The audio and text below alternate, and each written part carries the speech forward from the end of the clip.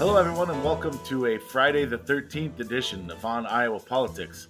On our Erie podcast this week, we'll talk about the momentous first week of the Iowa legislature. The highs, the lows, all the big headlines, and the ostracized sons of summer camp cooks who are believed to have drowned. Hello, everyone. Hello, everyone. I'm the Des Moines Bureau Chief for the Gazette in Cedar Rapids. With me on this freaky Friday, our Gazette Deputy Bureau Chief, Tom Barton. Good morning, Tom. Good morning, Aaron. Sarah Watson of the Quad City Times. Good morning, Sarah. Good morning. Jared McNett of the Sioux City Journal. Jared, I can't tell you how I know this, but I heard you were born on a Friday the 13th.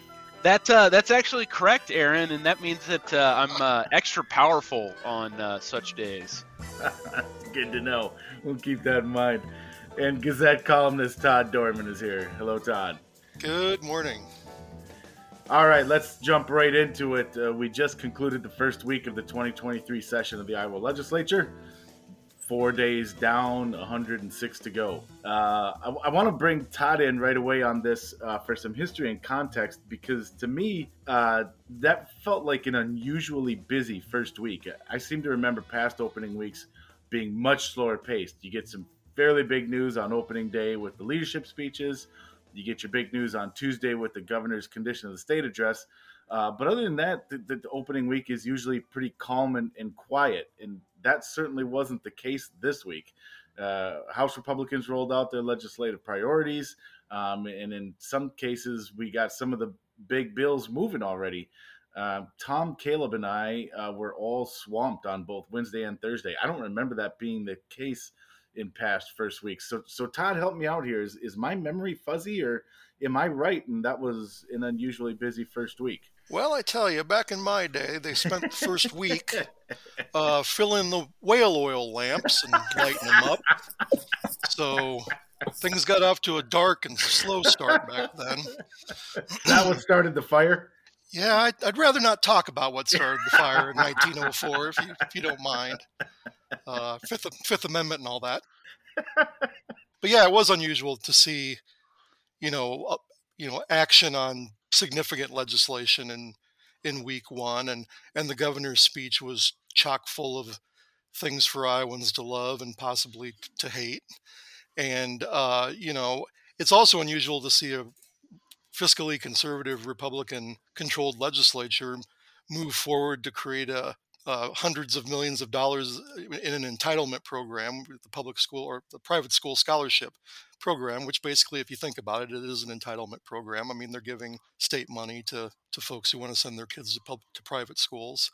So yeah, it's probably more action than usual, and the speeches were maybe a little meatier than usual, and of course, whenever you start the year by basically pushing forward with issues that are pretty controversial, you're gonna fill the Capitol with folks who oppose them, and you're gonna fill the pages of the papers of the state.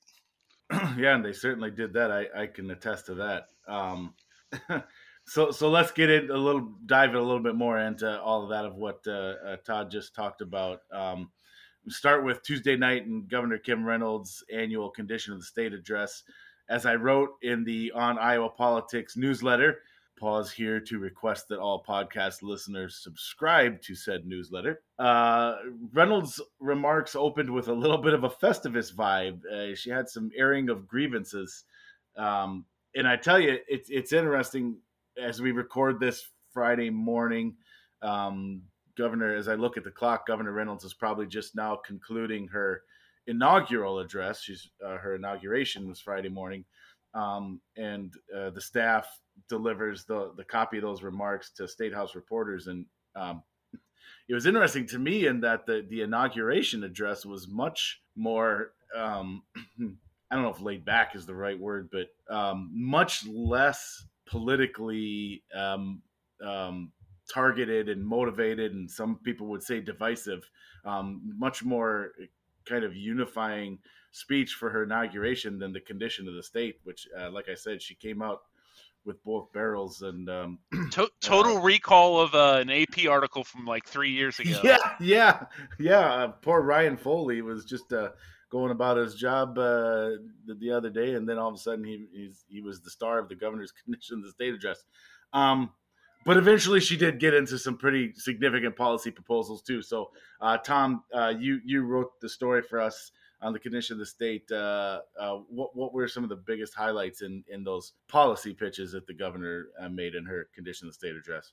So the governor used her sixth condition of the state address and larger Republican majorities in the Iowa legislature to double down on and expand her push for school choice legislation. That was the big the big news to come out. The big news to come out of her condition of the state address. So she outlined a new plan to devote more public tax dollars to subsidize private school tuition, stating that Iowa parents need more choices for their children's education. Under the proposal, roughly $7,600 in state funding, the amount that the state spends per pupil on K-12 education, would be set aside for any student who attends a private school in Iowa in the form of an education savings account. And the money could be used for tuition, books, other classroom materials, fees, and other expenses. The program would be phased in over 3 years, prioritizing kindergarten and low-income students in the first 2 years. And then in the third year, all private school students would be eligible for the savings accounts. Public schools would lose the per pupil funding for any students who choose to attend a private school. However, the legislation also provides to each school district roughly $1,200 for every student who lives in the district but attends a private school. And that funding is devoted whether the private school student is a recent transfer or has always attended private school. And the average annual cost of parochial school tuition in Iowa ranges roughly between $2,800 to about $6,000 for elementary schools, and then about $6,000 to $9,000 for high school. The governor's office estimated that about 14,000 students would be eligible for the program in the first year, costing the state roughly $107 million. But by full implementation in the fourth year, the state would spend about $341 million annually. It's a significant expansion from what Reynolds proposed last year, which failed to gain support in the Iowa House. The governor's previous proposal allocated just a portion of the per pupil funding, about $5,400 for roughly 10,000 available scholarships to cover the cost of attending a private or chartered school. And that program was originally intended to be for low-income students only, but this proposal that the governor outlined on Tuesday has no income restrictions. The governor also called on lawmakers to provide more funding for programs she said will help new parents. She proposed harsher penalties for fentanyl-related crimes, and she wants to merge 37 cabinet-level state agencies into a total of 16 agencies. Reynolds' staff said that a consultant identified up to $215 million in savings over 4 years by doing that, and also by, I believe, selling some farmland that the state owns. The governor's office said that there would be no layoffs, but some vacant positions would be eliminated. The governor also didn't propose any tax cuts in her speech this year, even as top Republican lawmakers say that reducing property taxes is a main priority. She also didn't outline plans for further efforts to restrict abortion in the state, but did call on lawmakers to add to the $500,000 that the Iowa legislature allocated last year toward funding nonprofit organizations that encourage alternatives to abortion. These organizations, these crisis pregnancy centers, provide services such as pregnancy and adoption counseling for expecting and new parents. And then Reynolds called for funding to provide nonprofit grants to assist at-risk fathers and promote parental involvement, as well as mentorship for school-age males. Yeah, I was kind of wondering too, sort of circling back to Aaron's initial question to Todd. It seems like with the school stuff in particular, that's really moving at a lightning pace through the legislature.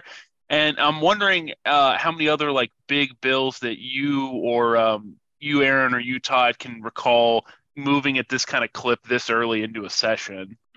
Yeah, that's a really good question. I have seen them move bills this fast before, especially when they know they're sitting on something that surely, obviously, they have some support for, but also a lot of people don't like. But not this early in the session. Yeah. That is pretty unusual to come right out of the gates and get one ripping the way it looks like they are in anyways. Yeah, like I said, they've done this. They've moved this quickly on a bill before, but not in the first 2 weeks of the session. Todd, do you? The only thing I can think of is just sometimes, if there's a budget problem or they cut the budget and found out they didn't need to, they might run a supplemental appropriation bill quickly to open the session because, you've only got, months left in the fiscal year and you have to make some sort of change. But yeah, policy-wise, it wasn't really, the collective bargaining bill in 2017 moved quickly, but it wasn't filed, I don't think, until February. Right. And so it wasn't in the opening week of the session. Yeah, that's nothing this significant. This is a massive bill. It's a huge change and people have a lot of questions about it. I don't know. I think that, as far as rushing it, I think the Senate could pass it, but I still wonder about the House because now she's up the ante to the point where it's like, well, now it's not just 10,000 scholarships. It's the, tens of thousands of scholarships. And that's probably even going to have a bigger impact on rural schools than the bill that she floated last year. So I think maybe they'll rush it through the Senate and then it may have to simmer in the House for a while. Although I may be wrong. If they have the votes, they'll move it quickly because they know the opposition is pretty well organized and they don't want to have crowds at the Capitol for months on end. They just like to move stuff out, which is unfortunate because those crowds are Iowans, voters, taxpayers. They ought to listen to them, but that's in a perfect world. So yeah, I think that's sorry, go ahead, Tom. Sorry. The other thing I was going to add to that is, it may have to simmer in the House, but you also have to realize, though, that you have 24 new House Republican members. So you have a new legislature. You have a new crop of freshman Republican lawmakers, many of whom, ran on supporting supporting school choice, supporting vouchers. And we heard from House Speaker Pat Grassley this week saying that he sees an eagerness and more of an appetite this year from those freshman lawmakers to pass some sort of school choice legislation. Yeah, the only thing one thing about it is everybody ran, the governor and everybody ran on the plan that she basically proposed last year. The fact that she's expanded it so vastly may make a difference. Because nobody that I know of ran on giving every kid in Iowa the opportunity to get a $7,600 scholarship. That wasn't on the table during the campaign. So, and I think I was surprised that she's growing it that big, that fast. I figured they'd, the proverbial get the camel's nose under the tent and do as they say in the legislature for some reason, to get that initial 10,000 scholarship investment done, past that, and then in future years just go ahead and expand it. But she's asking for the whole pie right at the beginning. So that would be the one variable that might make a difference. Yeah, the fact that there aren't those income restrictions, that's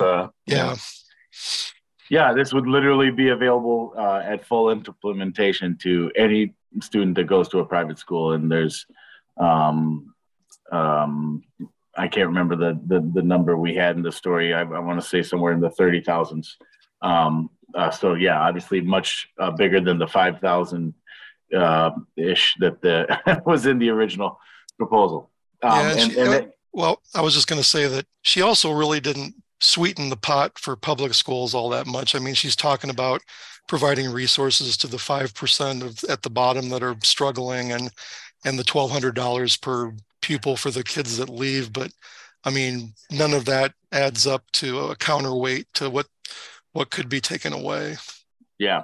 So Sarah, you reported this week, you talked to your Quad Cities area legislators, some of them anyways, about the governor's private school financial assistance bill. What did they have to say? And more importantly, to our discussion here, did you have any House Republicans who said they aren't maybe quite yet on board? Yeah, so I talked with most people on Wednesday, so it was just after the governor laid out her plan, and there hadn't been maybe as much details as there might be today or next week. But I was talking in particular to Representative Gary Moore, a Republican of Bettendorf, who chairs the Appropriations Committee, and he's in favor of school choice as an idea, but he was opposed to Governor Reynolds' proposal last year because it included some of the per pupil state aid was going to go to some rural school that no matter where the students switched from, if they were a student in Bettendorf, they switched to Assumption, part of that per pupil aid was going to go to a rural school to try to get rural lawmakers to support it. And so he didn't support that part of the proposal, being, from Bettendorf, and and now with this current legislation, he said he's still reviewing it, so he can't say whether or not he's going to support it. But he was concerned about two things. Obviously, as the appropriations chair, he's looking at how much it's going to cost, and of course, the governor's office has put out some numbers, hundreds of millions of dollars in additional appropriations by the state that is going to have to move through his committee if this is to go through. And then he's also concerned, and I thought this was interesting, about the independence of private schools, and whether in future years, if Democrats retake control of the legislature, if there's going to be some kind of legislation passed that, okay, private schools will be receiving this money. Will there be some kind of Will there be additional reporting requirements? Will there be other no prayer in schools, restrictions on religious instruction, a state individualized education plans that private schools will be required to do that public schools are? And so he thinks that private schools should maintain their independence, and if receiving taxpayer dollars could maybe in the future compromise that independence for families that want to send their children to this different educational environment. How is that going to be different, in the future if this happens? So those were his chief concerns, and he would definitely be a key person to get on board as chair of the Appropriations Committee. Another person, Representative Norland Mumpson, he was also concerned about the proposal last session, and was pleased to see the money for public schools in this new proposal, the $1,200 per pupil, and the additional flexibility for public schools. So he was pleased to see that, and he said the governor's office actually reached out to him personally to talk about it. So but I think the freshman legislators from the Quad Cities area are definitely more on board. I should say freshman Republicans. Yeah. And that kind of speaks to, and that's why none of us is 100% sure, because there's still some people out there like Representative Moore that you described. We just don't know how many, and if it's 14, then it's too many. And it does make sense that the ones that are freshmen, Sarah, would maybe have a more supportive attitude, considering they came in an election where people were primaried for not backing this proposal.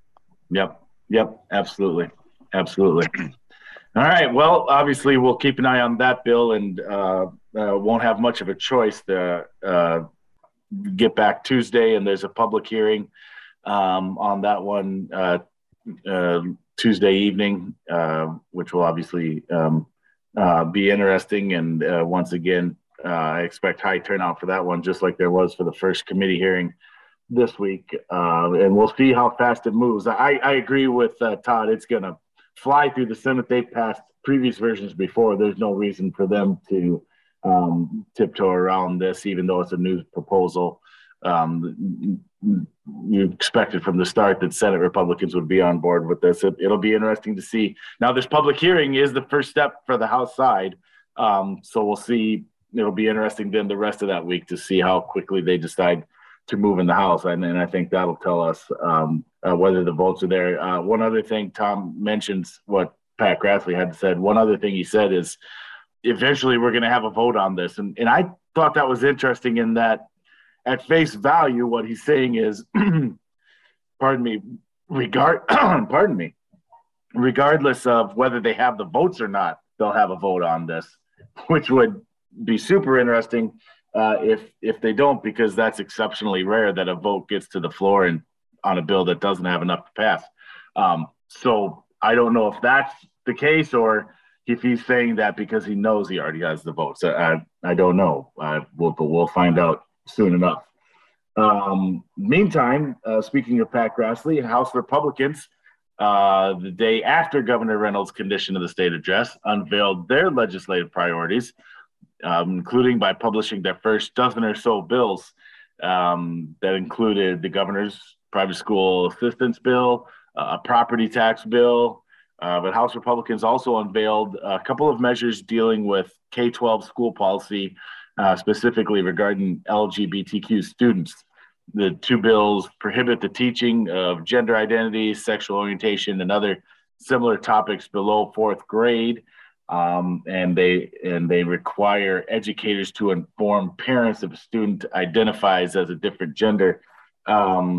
Critics of that one have, of the first one, you may be familiar with it if you've heard the term "Don't Say Gay" bill in other states, especially Florida being the most prominent. Jared, you talked to some Northwest Iowa legislators this week who said they're supportive of these bills. What did they have to say? So yeah, I reached out to the 6 Siouxland area legislators who have their names on these 2 bills in the House. And I heard back from 3 of them, Skylar Wheeler, who chairs the Education Committee, Steve Holt, who chairs the Judiciary Committee, and Bob Henderson, who's a freshman legislator who actually was a teacher for quite a long time.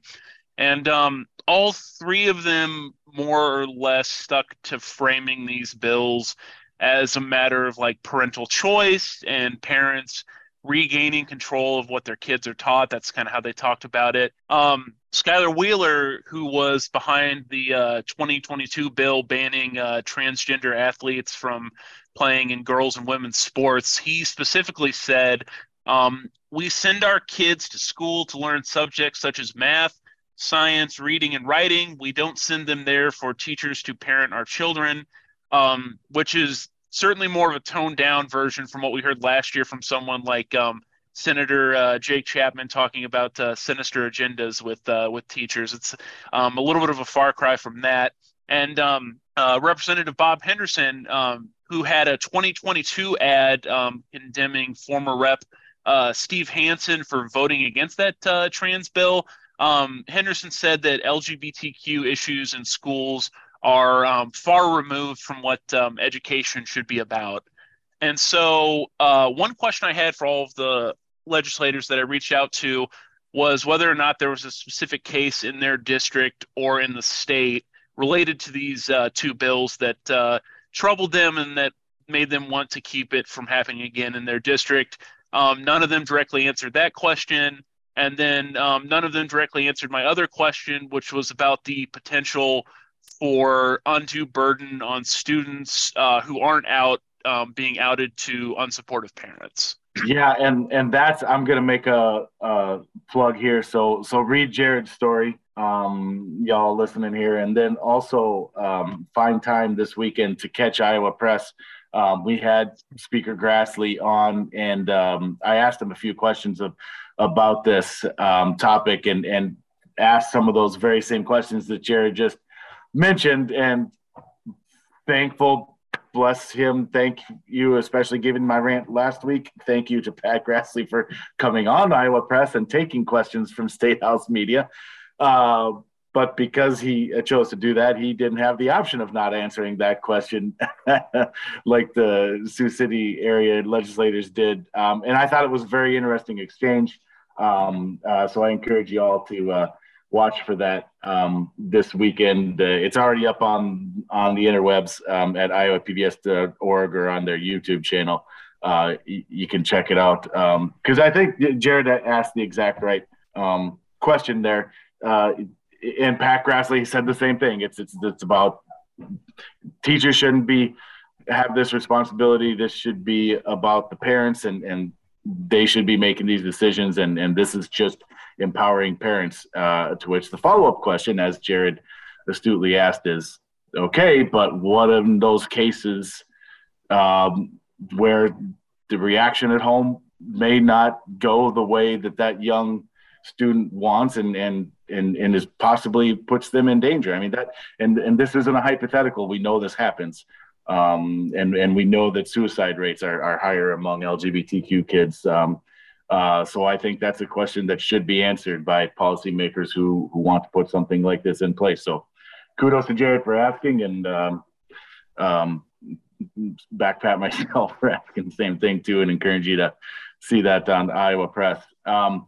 So those are some of the big stuff. It wasn't everything, though. Let me just free for all before we leave here. What did we miss from that first week? Any other highs or lows other than reporters still being stuck in the Senate gallery? What else was worth talking about from that first week? Can I ask a question about the Don't Say Gay bill? Please do. Or the similar one. So if say a teacher is gay or transgender, that's like a K-3 teacher. I mean, will they get in trouble if they have pictures on their desk or have talked about hey, spouse? Right. I mean, that's the concern that has risen in other states, and the language and the reason for that is the language in the legislation. There are some vague terms, and I made a note in my notebook of what those are, and now it's not in front of me. But the point of it is that there's a list of what teachers can't instruct, but there's a couple of terms in there that are really vague. Like I think announcements is one of the words, and so does announcement just mean talking about, as you mentioned, if a teacher talks about their same-sex spouse, is that an announcement of that topic, and is that teacher now in trouble? And that's what the critics of this legislation say is it's in either accidentally or intentionally. I won't assign motive. I'll leave it up to the people to decide. But that language creates a vagueness and an uncertainty that raises that exact question that you asked, Sarah, and I think that's an unknown, and that's a reason that people have concerns about that kind of bill. Well, and the don't say gay bill, I mean, the point of it is to create a chilling effect. It's to create an atmosphere where teachers are afraid that they might run afoul of a rule and be punished or ostracized, or the subject of contempt from a certain segment of parents. I mean, it's going to be, you're going to have a math book and it's got a story problem about a same-sex couple. Are you going to have to get a different math book? I mean, it's going to be like all of these things. The reason it's vague is so that loud critics in individual school districts can basically take any shred of evidence and run with it. And so, I mean, it's just one more thing that is going to dissuade people from wanting to be a teacher, for one thing, because who wants to deal with all of that? And as far as the bill, that's going to require the schools to tell parents if they find out that a kid is transitioned. I mean, are these legislators and prepared to own that when kids are abused or worse? I mean, that's what they're opening them up to. You're also cutting off support to marginalized kids. You know, Linn-Mar's got this support program that everybody's mad about, or not everybody, just a select group of people are mad about, that basically offers support and you know, protects them from bullying and harassment. That's all going to go away under this, because kids aren't going to tell anybody at school, even if they have a trusted teacher or an administrator or a guidance counselor that they want to confide in. They're going to be afraid to do that. And that's, I really don't see how the legislature wants to get that closely involved in those kind of situations. And it's all just for politics, to show, you know, the right, the Christian right, and others that they're, you know, doing this quote unquote parental choice. Well, what about all the parents like me that believe this is the wrong thing to do? So, I mean, they've got the majority. They can do what they like, but these bills are going to continue to add to an image of Iowa that is not welcoming, that is hateful, that is discriminatory, where young people aren't going to want to live because they don't share those values. They're not hung up on all the old discomforts and things that, you know, people like me and middle-aged white guys are worried about.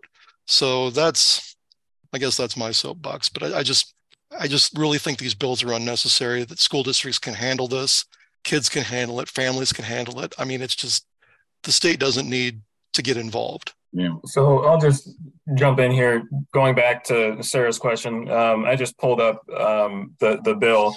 And so it does say that a school district shouldn't provide any program, curriculum, material, test, survey, questionnaire, activity, announcement, promotion, or instruction of any kind related to gender identity or sexual orientation to students in grades kindergarten through 3. And the Iowa Capitol Dispatch asked Skylar Wheeler about this, and his response to the Iowa Capitol Dispatch was that, quote, if a kid has same-sex parents, nothing prevents them in this bill from mentioning that in class. His argument is that the bill just simply says to the teacher, hey, we're going to stick to what we've been teaching. I mean, and that circles back to, they can say that. they can tell us what they intend. Right. But that doesn't mean that's what it will legally stand up to. And regardless, if a teacher is LGBTQ, just that fact alone is going to make them a target under this. I mean, there's just going to be people waiting for something that they can glom onto to go after that teacher. I have perfect tree of life recall about this. When I was in school, I very distinctly remember one teacher who would complain incessantly about her husband to the students, which certainly was probably not like, normal teaching or instructing either. So I kind of have to smirk when we're thinking that we're just going to keep teachers from talking to kids about stuff that isn't related to the curriculum and nothing else. I don't think you can just legislate all that away. And if the goal of education is to get kids ready to live in the world, the real world, then, I mean, how is it educating them to basically say, here's this segment of the world that we're going to just kind of keep it all a secret from you because we adults think it's, not okay. And that, again, this is, school districts are struggling with this. They're doing the best they can. And this is just going to make things more difficult, harder to navigate, both for the school districts and for the kids. And that's, like I say, I think these bills need to, hit the scrap heap. And at the very least, we know that if Disney decides to open a third park, they won't be looking at Iowa.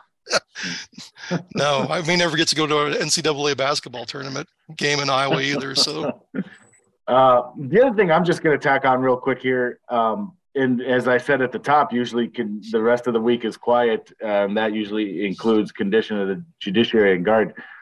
This year's condition of the judiciary address, and with due respect to previous editions, really stood out to me, Chief Justice Susan Christensen talked about a couple issues they're facing, and really had some incredible examples of some cracks forming in the judicial system because of two shortages in particular. One in court reporters, which has been talked about, and the Gazette has actually reported about. Chief Justice actually mentioned that story in her speech. And another one that I hadn't heard before was a shortage of contract attorneys, which are lawyers that the state contracts with to represent defendants who can't afford an attorney. The public defender's office only has so much of a reach, and so when there's those gaps, that's where these contract attorneys come in, and we're starting to see a shortage of those types too. And she had some just remarkable examples of those types of attorneys trying to do as many cases as they can and be to as many places as they can, and in some cases, some of those folks turning down work because it's just gotten too much. So anyways, it was really pretty remarkable. That speech is out there on the interwebs, and my story's up online. If you're interested, check that out. So that was just another example of something pretty interesting in what was a big week, first week of the legislature. I like the newsworthiness. I like interest in eyeballs and clicks, but I could use a quiet second week to recover. If y'all don't mind, if you're listening. Not gonna happen, Aaron. Well, I know, right? All this, the positive flip side of this is it shows that if legislators really put their shoulder into it, they could probably adjourn this thing at the end of January and send everybody home. Right. If they're, whenever something like this comes up and we talk about some of the other examples, it's always a reminder that the government doesn't always have to move slowly. They're fully capable of being swift and nimble. And this public defender situation, it makes me think, wouldn't it be nice if everybody in Iowa got a $7,500 annual stipend to pay for private legal assistance if they need it? I mean, I think we're setting up a system where we could really cash in. I can see the bill already. All right. That's it for this edition of On Iowa Politics. We'll be back again to discuss week 2 of the legislature and whatever else is happening. If you enjoyed this week's show, tell your friends, subscribe to us on streaming audio services like iTunes, Spotify, and Amazon. And now that you've listened to the On Iowa Politics podcast, make sure, as I noted during the show, you're also subscribed to the On Iowa Politics newsletter, where every morning in your inbox, you'll receive all the latest politics and government coverage from our team. You can subscribe to that newsletter at our website, thegazette.com. And lastly, but not leastly, don't forget that the work everyone that you heard here today can be found on the pages and websites of the Quad City Times, Waterloo Cedar Falls Courier, Sioux City Journal, Mason City Globe Gazette, Muscatine Journal, Council Bluffs Daily Nonpareil, and the Cedar Rapids Gazette. We can't buy any more papers or the podcast will be too long just for that line alone. Tone DeBoss, who was recently featured in a Gazette story and video and is a new artist on the podcast here, will play us out this week. We love to get some fresh blood in here. So if you know an Iowa band and musician who should be featured on the podcast, please send us a sound file. For Tom, Sarah, Jared, Todd, and our producer, Stephen, I'm Aaron Murphy. Thanks for listening.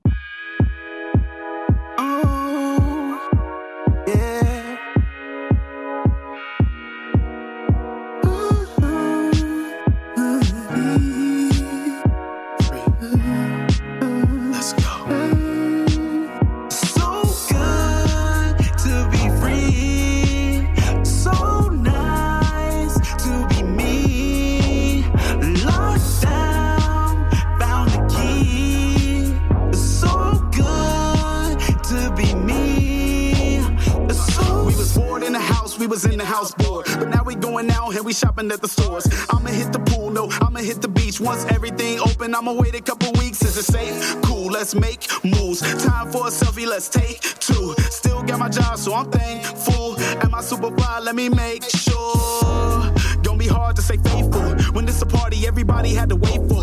We gon' party all night and all day, though. And we ain't gonna stop until the cops say so. Girl, you too playful. Unk on the grill, go ahead, get a plateful. Got spades on the table. Close the last book, up my sleeve is an ace though. No more chains on my ankle. Had me tied down like a ship with an anchor. Now I'm tied up with a suit and a case full. About to beat the case, got cheese like queso. Time to let me out the friend zone and let me in the end zone. Can we quarantine the hate though? Know what I'm worth and I'm grateful. Good to be free. So nice to be me. Locked down, found the key. So good to be me. It's time to hit the town, we gon' hit the town cool. I always been around but never been around you. If I crack once, we gon' need a round two. Lead the club at 1, I'll be there round 2. I'm done with the rules. Need a little work, I'm the one with the tools. We always been cool, knew you since high school. Crazy how we used to Zoom, now I got you in my room. Be yourself, no mask on. I'm just glad we had a future with the mask off. We couldn't meet, stayed apart 6 feet. But now I can lead a box 6 feet deep. RP to your sheets, been waiting on you more than a few weeks. Looking like a snack, can your boy smash? Dash to your door, call me a DoorDash. Girl, what you sent on the Snapchat? Probably get you a stack on the Cash App. You so juvenile back that. All that freaky talk, please don't backtrack. Not your one and only man. Tonight I'll be your only fan. Can we stream live to your leg twitch? When I asked how I feel, she said it's good to be free. So nice to be me. Locked down, found the key. So good to be me. So chillin', we vibing, good times and we smiling. They can't keep us inside anymore. Something good in my cup, I don't know about yours. We chillin', we vibing, good times and we smiling. They can't keep us inside anymore. Something good in my cup, I don't know about yours. We chillin', we vibing, good times and we smiling. They can't keep us inside anymore. Something good in my cup, I don't know about we yours. Chillin', we vibing, good times and we smiling. Oh yeah. Get a daily update from the Gazette with our daily news podcast. Add it to your podcast player or your Alexa-friendly device to get a bite-sized local news update each day. Check it out at thegazette.com/podcasts.